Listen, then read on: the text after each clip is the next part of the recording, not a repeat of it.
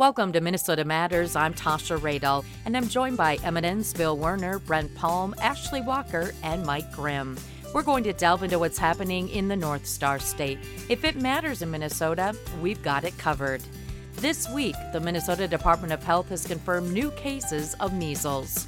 A U of M study suggests COVID deaths could be much higher than what's on record.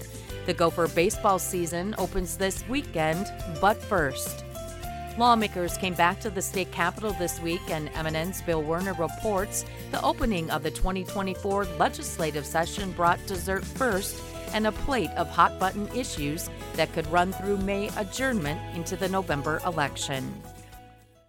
Tasha, about 15 minutes before the opening gavel, Governor Tim Walz was working the hallways and the chambers with a pan of apple blondie bars. In honor of our champion of the bonding bill. So here we go. Thank you very much. Good to see you, Dean. How you doing? The governor offering a sweet treat to Representative Dean Erdahl, lead Republican on the House Capital Investment Committee. The main assigned task of this legislative session is a bonding bill for infrastructure projects, and Democrats need Republican votes to pass it.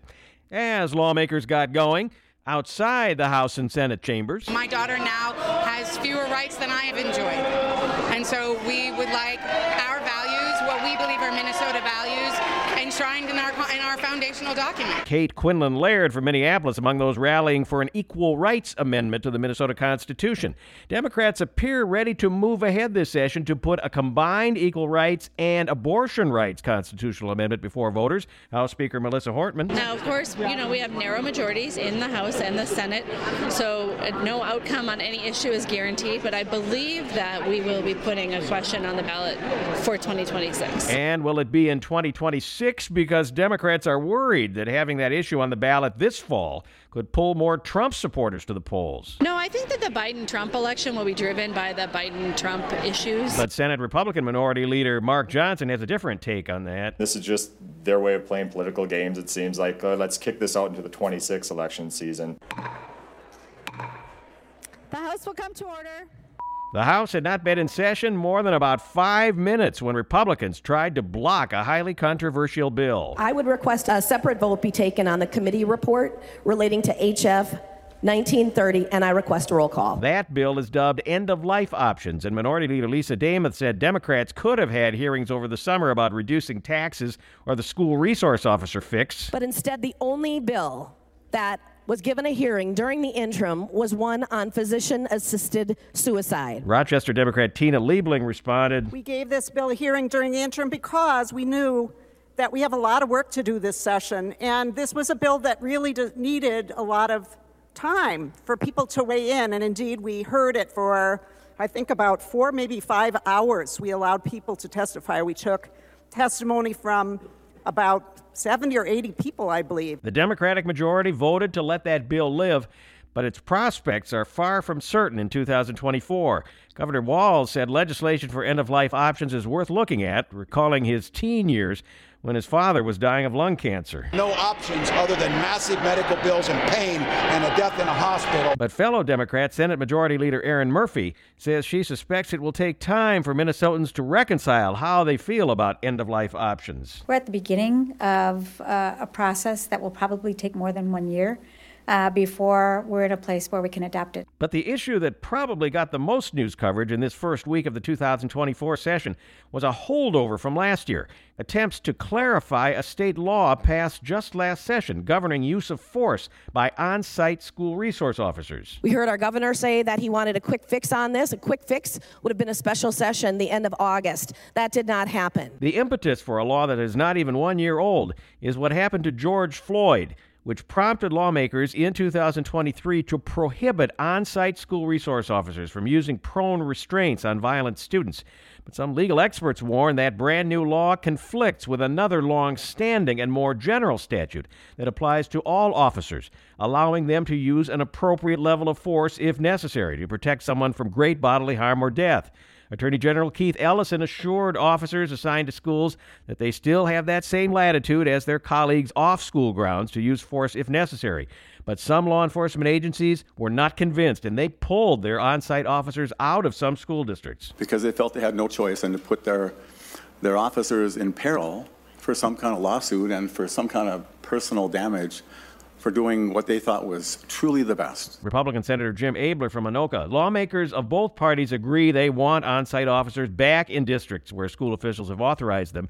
And the bill Democrats brought forward this week would eliminate the restriction on school-based officers using prone restraints, sending the issue to the Police Officer Standards and Training, or POST Board, to develop a statewide policy for all law enforcement agencies. That didn't cut it with Kulia Pringle from the National Parents Union, who told lawmakers legislation passed just last year restricting use of chokeholds and prone restraints on students is, quote, a no-brainer. And now we are playing politics with the lives of children. In what world do we live in where we as a society say we shouldn't use prone restraints on adult prisoners, but we can use the same tactics on our children? But State Public Safety Commissioner Bob Jacobson argues a statewide policy is the approach to take. It creates clear duties for SROs in schools. It provides training requirements that are focused on school settings and working with students. But Albertville Republican Walter Hudson warns under Democrats' plan, a decision on use of force standards for school resource officers will not be made in a public forum at the legislature. All you're going to have to do is influence your activist friends who have been appointed by the governor to the Post Board, and they'll be able to make up any rule they want. Elk River Republican Paul Novotny contends school resource officers must have latitude to use force if necessary to protect someone from bodily harm or death. If we want the kids not to go to prison, how about if they can go and learn and not have to worry about a fight or if they're going to get jumped in a bathroom? Novotny says 94% of students want on-site officers back in the schools. But Matt Shaver with Ed Allies says, the Minnesota Student Survey didn't ask students their thoughts on whether the adults in a school building should have the authority to hold them in face-down positions for nonviolent situations. We will see how long it takes for lawmakers to pass a bill aiming to fix the current problem. Tasha? More Minnesota Matters after this.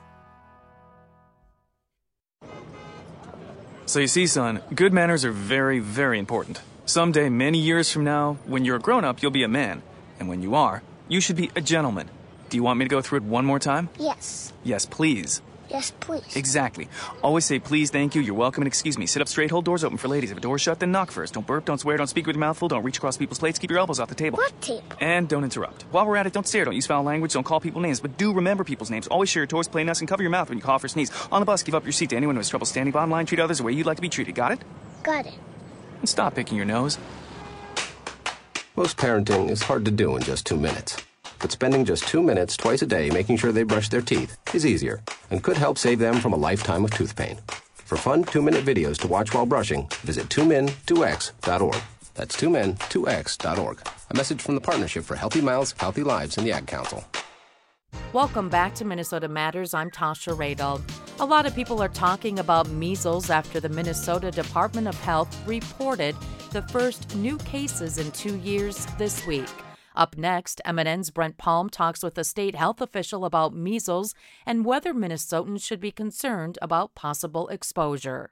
Minnesota Department of Health Senior Epidemiologist Emily Banerjee, thanks for joining us today. Thanks for having me. Well, Emily, we heard this week that Minnesota had its first measles cases in almost 2 years. Can you tell us a few details about what you folks investigated and about those specific cases? Sure. So last week, the week of February 5th, the Minnesota Department of Health became aware of a measles case in a 1-year-old who was unvaccinated and had recently traveled internationally. And then an unvaccinated sibling of that case has since developed symptoms and tested positive for measles also. So this family resides in the metro area, and we are just continuing to work with our local public health partners, healthcare providers, and the family to identify and notify anyone who may have been exposed. Say right now, there's the risk to the general public from this situation is low. Okay, that's what I was going to ask, because people hear first measles cases in 2 years in Dakota County, but what you're saying is overall parents shouldn't be worried. Right. Well, at this time, in terms of exposures and risk to the general public, they shouldn't be worried, but it's always a good time to think about vaccination. So measles vaccination is the best way to protect yourself and your family, because the risk is always there. Certainly, measles was declared eliminated in the U.S. in 2000, so that just means that it's no longer actively circulating here, but it's still really common in other parts of the world. So In Minnesota, we get, from 1 to 4 cases of measles a year, unless we're having a really big outbreak. And this is generally in people who travel to countries where measles is more common. But this really highlights the need for parents to make sure that their children are up to date on all of their childhood and school immunizations. The other point is that in the 2023-24 school year, only 87.2% of kindergarten students were fully vaccinated with MMR vaccine, compared to 92.6% in 2019. So that was pre-pandemic. So this is likely due to people not getting in for routine, well child visits during the pandemic. And so even a 5% drop in immunizations means that there are thousands more young people who could be vulnerable to disease because they're not vaccinated. So this is, something to keep in mind. Hey, I read that these were the first cases since 2022. So does that mean we had 0 in 2023? Correct. There are some years that we just don't get any cases because, as I mentioned, measles is no longer actively circulating. Some years we don't have any cases, and that's great because it's been eliminated in the U.S. So any cases that we do get come from outside travel. And then when we get imported cases, we work with our public health partners to contain any spread that might happen so that a big outbreak doesn't start. Because we don't want measles to start actively circulating again. We want to keep those vaccination rates high so that measles doesn't become common again in the United States. So that's why it's so important, because we do have a very safe and effective vaccine available, and we need to keep our rates high in order to keep measles out of the United States.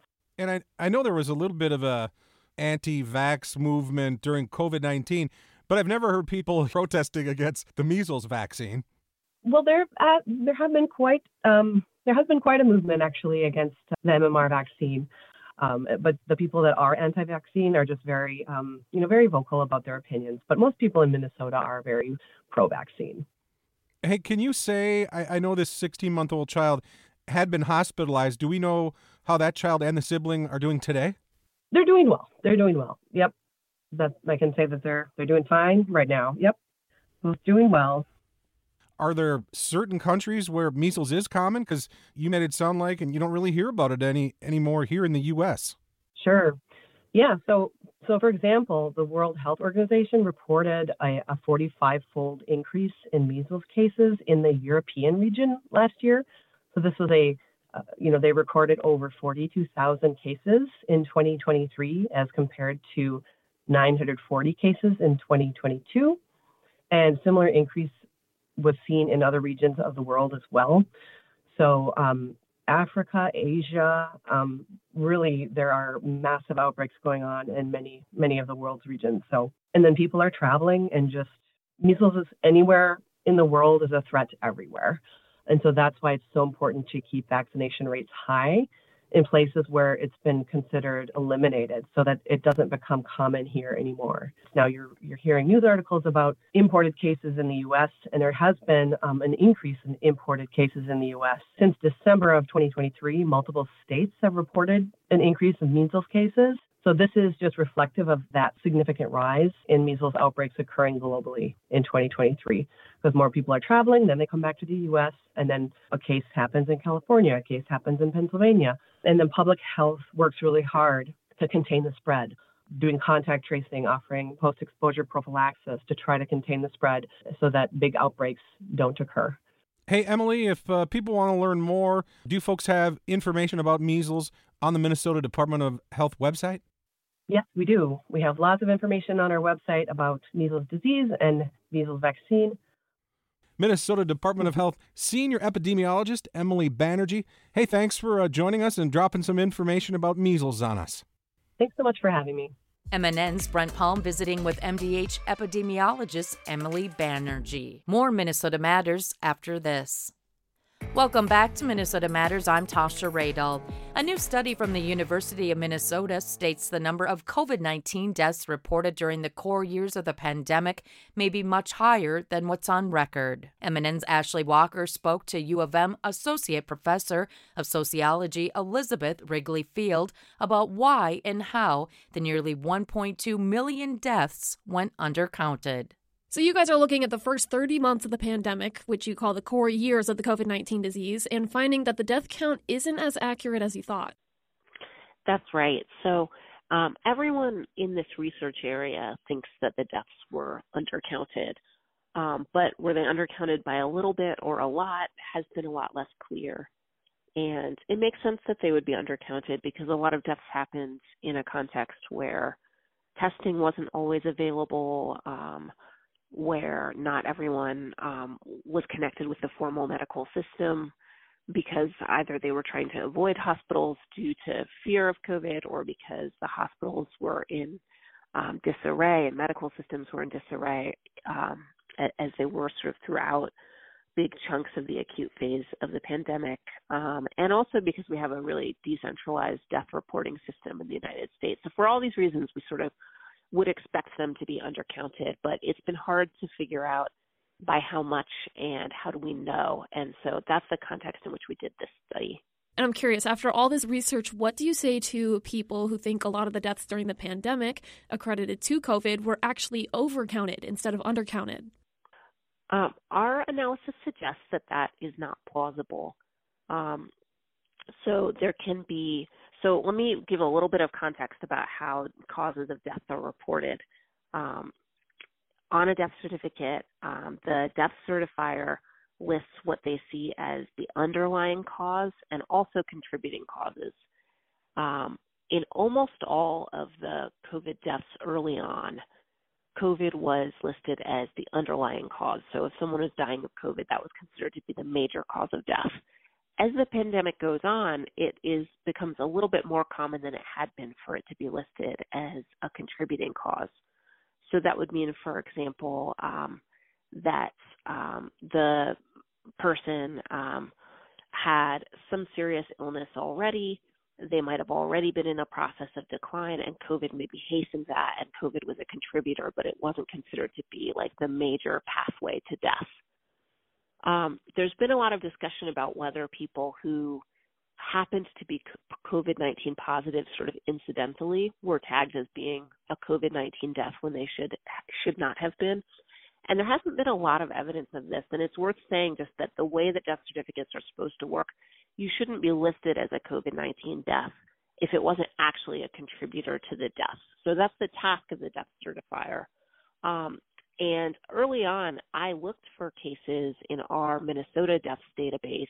This is separate from the study that you and I are talking about now uses national data, but I've also done a lot of studies of Minnesota where we had the individual level death records, and so we had all the sort of full detail of what happened. And I looked for cases where it seemed like someone was being considered a COVID death who maybe shouldn't have been when you got into the granular detail. And even the ones that at first looked like, oh, maybe that would be it, it turned out when you looked a little closer, that wasn't right. So an example would be someone is an external cause of death, and they're also listed as a COVID death. And you might think, like, how could that be? Is this someone who just incidentally had COVID? But actually, those were cases where this is someone in a nursing home who has COVID, who falls out of bed in the context of like COVID-19 delirium. So COVID is a contributing cause to that death. And those actually were very rare. But that's the kind of thing where, I mean, like, even when you think like, oh, maybe this is the sort of case that people are talking about, the COVID death that wasn't really a COVID death, when you look at the details, actually that's not quite right. When looking at the study as a whole, what did you find? We looked at the first 30 months of the pandemic, so 2.5 years. And what we found is that in that period of time, there were about 1.2 million excess deaths, meaning these are extra deaths that you would not have expected there to be if there hadn't been a pandemic. And excess deaths is the way that we estimate the size of a disaster that is so vast that we can't just sort of say, who are all the individuals, but we look at, in the aggregate, how many more deaths happened than there should have been. So of those 1.2 million excess deaths, the vast majority of them were actually directly attributed to COVID on the death certificate. More than 6 in 7 of them were. But that means that almost 1 in 7 were not. And so it's that almost 1 in 7 that we were interested in. So these excess deaths that were not considered to have been COVID, what were they really? One of the things that we found is that when those deaths happened was really tightly associated with when the COVID surges were happening. So it's not like these extra deaths were sort of like throughout the period of the pandemic, or that they were concentrated during periods of relatively heavier lockdown, but not during relatively lighter periods of social control. They actually matched very closely with when the waves of COVID deaths were. Wrigley Field makes it clear she believes the United States has a very decentralized and patchwork medical and health systems that extends to death reporting and how death certificates are ultimately filled out. Time for our last break. More Minnesota Matters after this.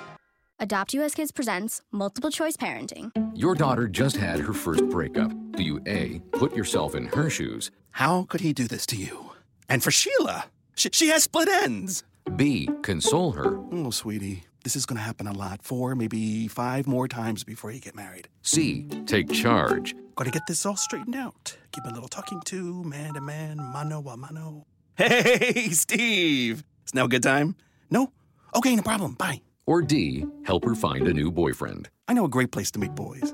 The internet. Nice, single boys. Never mind. How about some ice cream? As a parent, there are no perfect answers. But you don't have to be perfect to be a perfect parent. Thousands of teens in foster care will love you just the same.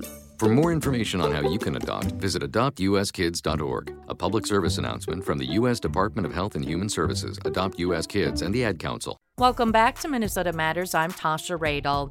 Golden Gopher Baseball opens the season this weekend at a tournament in Arizona, embarking on the final season for legendary head coach John Anderson, who spoke to MNN Sports Director Mike Grimm this week about wrapping up his career after 49 seasons with the program. You know, it's not something I think you just wake up one morning and say, I'm going to retire. You know, I've always said I didn't want to stay too long. I've seen people stay too long when they really aren't making an impact or don't have the energy or the passion to do it any longer. So I've paid attention to that. And then also the pandemic was a really difficult time for everybody, and what we went through and the games we lost and the shutdowns and all the things that happened. This wasn't a normal time there for 2 or 3 years. And I just didn't want to walk out the door. And the kids then, I think if they needed some leadership, they needed some support. But, you know, it's been on my mind. There's never a good time. It's always going to impact others, whether it's current players in the team, whether it's people you recruited, whether it's your assistant coaches. There's whatever year you do it, it's always going to impact somebody. You know, I'm going to be 69 in May.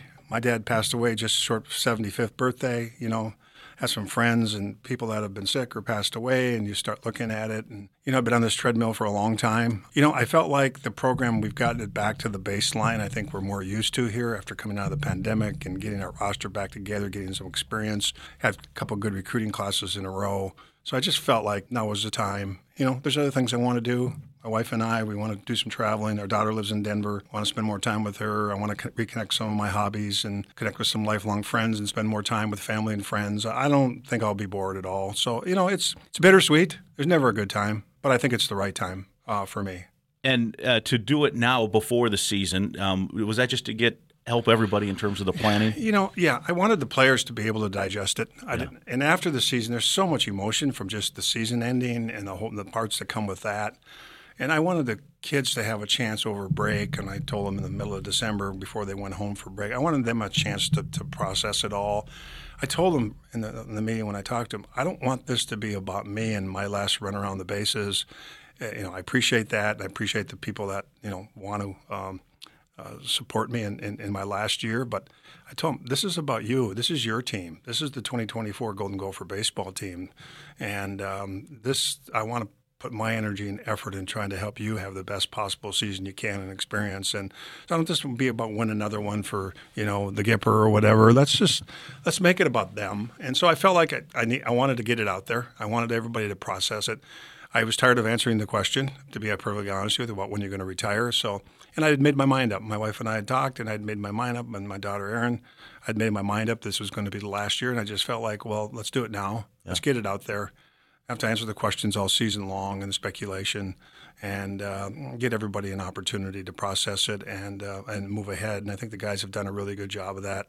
I think we're through the emotional part of that, and I think now we can just focus on playing baseball in the season. As I said, I'm going to try to bring my best self every day and try to help these guys have a good year. Yeah, in terms of that, to make it, as you mentioned about the players, because certainly guys like me and other people in my profession are going to ask you about it even as the season moves on. It's you're hitting it head on here, but how do you as a coach try to, one, stay energized in this time to get this team to play like you want them to play and the standard of Gopher baseball, and then also try to shift the focus onto the team? Yeah, that's a great question. I think it's going to be important. We have a really challenging schedule, the first 22 games on the road with no U.S. Bank Stadium, which is really disappointing. That's a challenge in itself. We went through that when the dome collapsed. I think that was, in 11 or 12, whenever that was, 12 maybe. And it's a daunting, just in terms of the travel, changing time zones, getting home back. You plan Sundays, you don't get back to campus till 1, 2 o'clock in the morning. Your day off, a couple of days to rest, recover, practice, and then Thursday you're gone. You lose a whole day of player development time, practice time every week. So, yeah, I've thought about that. I really going to have to do a good job. Number one, for myself, rest, recovery. I really want to bring my best self, and I think I'm preparing myself for that as best I can. My focus isn't going to be on me and my last year. My focus is going to be what can I do to make this team the best possible team it can be, and we can have the best year, and they can have a great experience. The program's been about stability. Look at, 4 head coaches in 90 years. So there's a little instability right now because nobody knows who the next coach is going to be and what that's going to look like. Some of the kids, obviously, they got careers. I'm sure there's their thoughts that are going along about what's going to happen here long term, who's going to be the coach. And I think my job is going to be to try to keep them away from trying to worry about what's ahead of them and try to stay focused day to day on trying to win today. And let's be our very best today, and let's learn and grow through the season. The rest of that will take care of itself, and then people can make their own decisions on what they want to do based on who the new leaders here. So I think that's going to be my biggest challenge, is to keep people from looking down the road too far. We got a difficult run here in the first 22 games, and we're going to have our attention and focus on our team and what we need to do to get better and grow and compete and try to have a good year. Yeah, and as you mentioned that, not to get too far down the road, I'm going to ask you a question about too far down the road here. How much do you want to have a say in who will be John Anderson's successor? Do you think you'll get some say in that, or you want to leave that to the administration? Or it's your program for 50 years here. Yeah, Mark Coyle and I and Peyton Owens, who's my direct report, we've talked and discussed, and I think they have to have a national search. That's university policy. They have to go through all the processes that come with that, and then they'll obviously take a look at the candidate pool and some of those things. And I've been told I'll be a part of trying to look at some of the options there. So they have indicated I'll be part of that process and try to help and be a part of that. And obviously the program, I spent my whole life here, my whole working life here. It means a great deal to me. Obviously, and I'd like to see there be the right leadership in place going forward. That's Gopher baseball coach John Anderson with MNN Sports Director Mike Grimm. That's going to do it for this week's edition of Minnesota Matters. Be sure to join us again next week on this MNN affiliate station, same time, same place. Thanks for tuning in. Until next time, I'm Tasha Radel. Have a great week.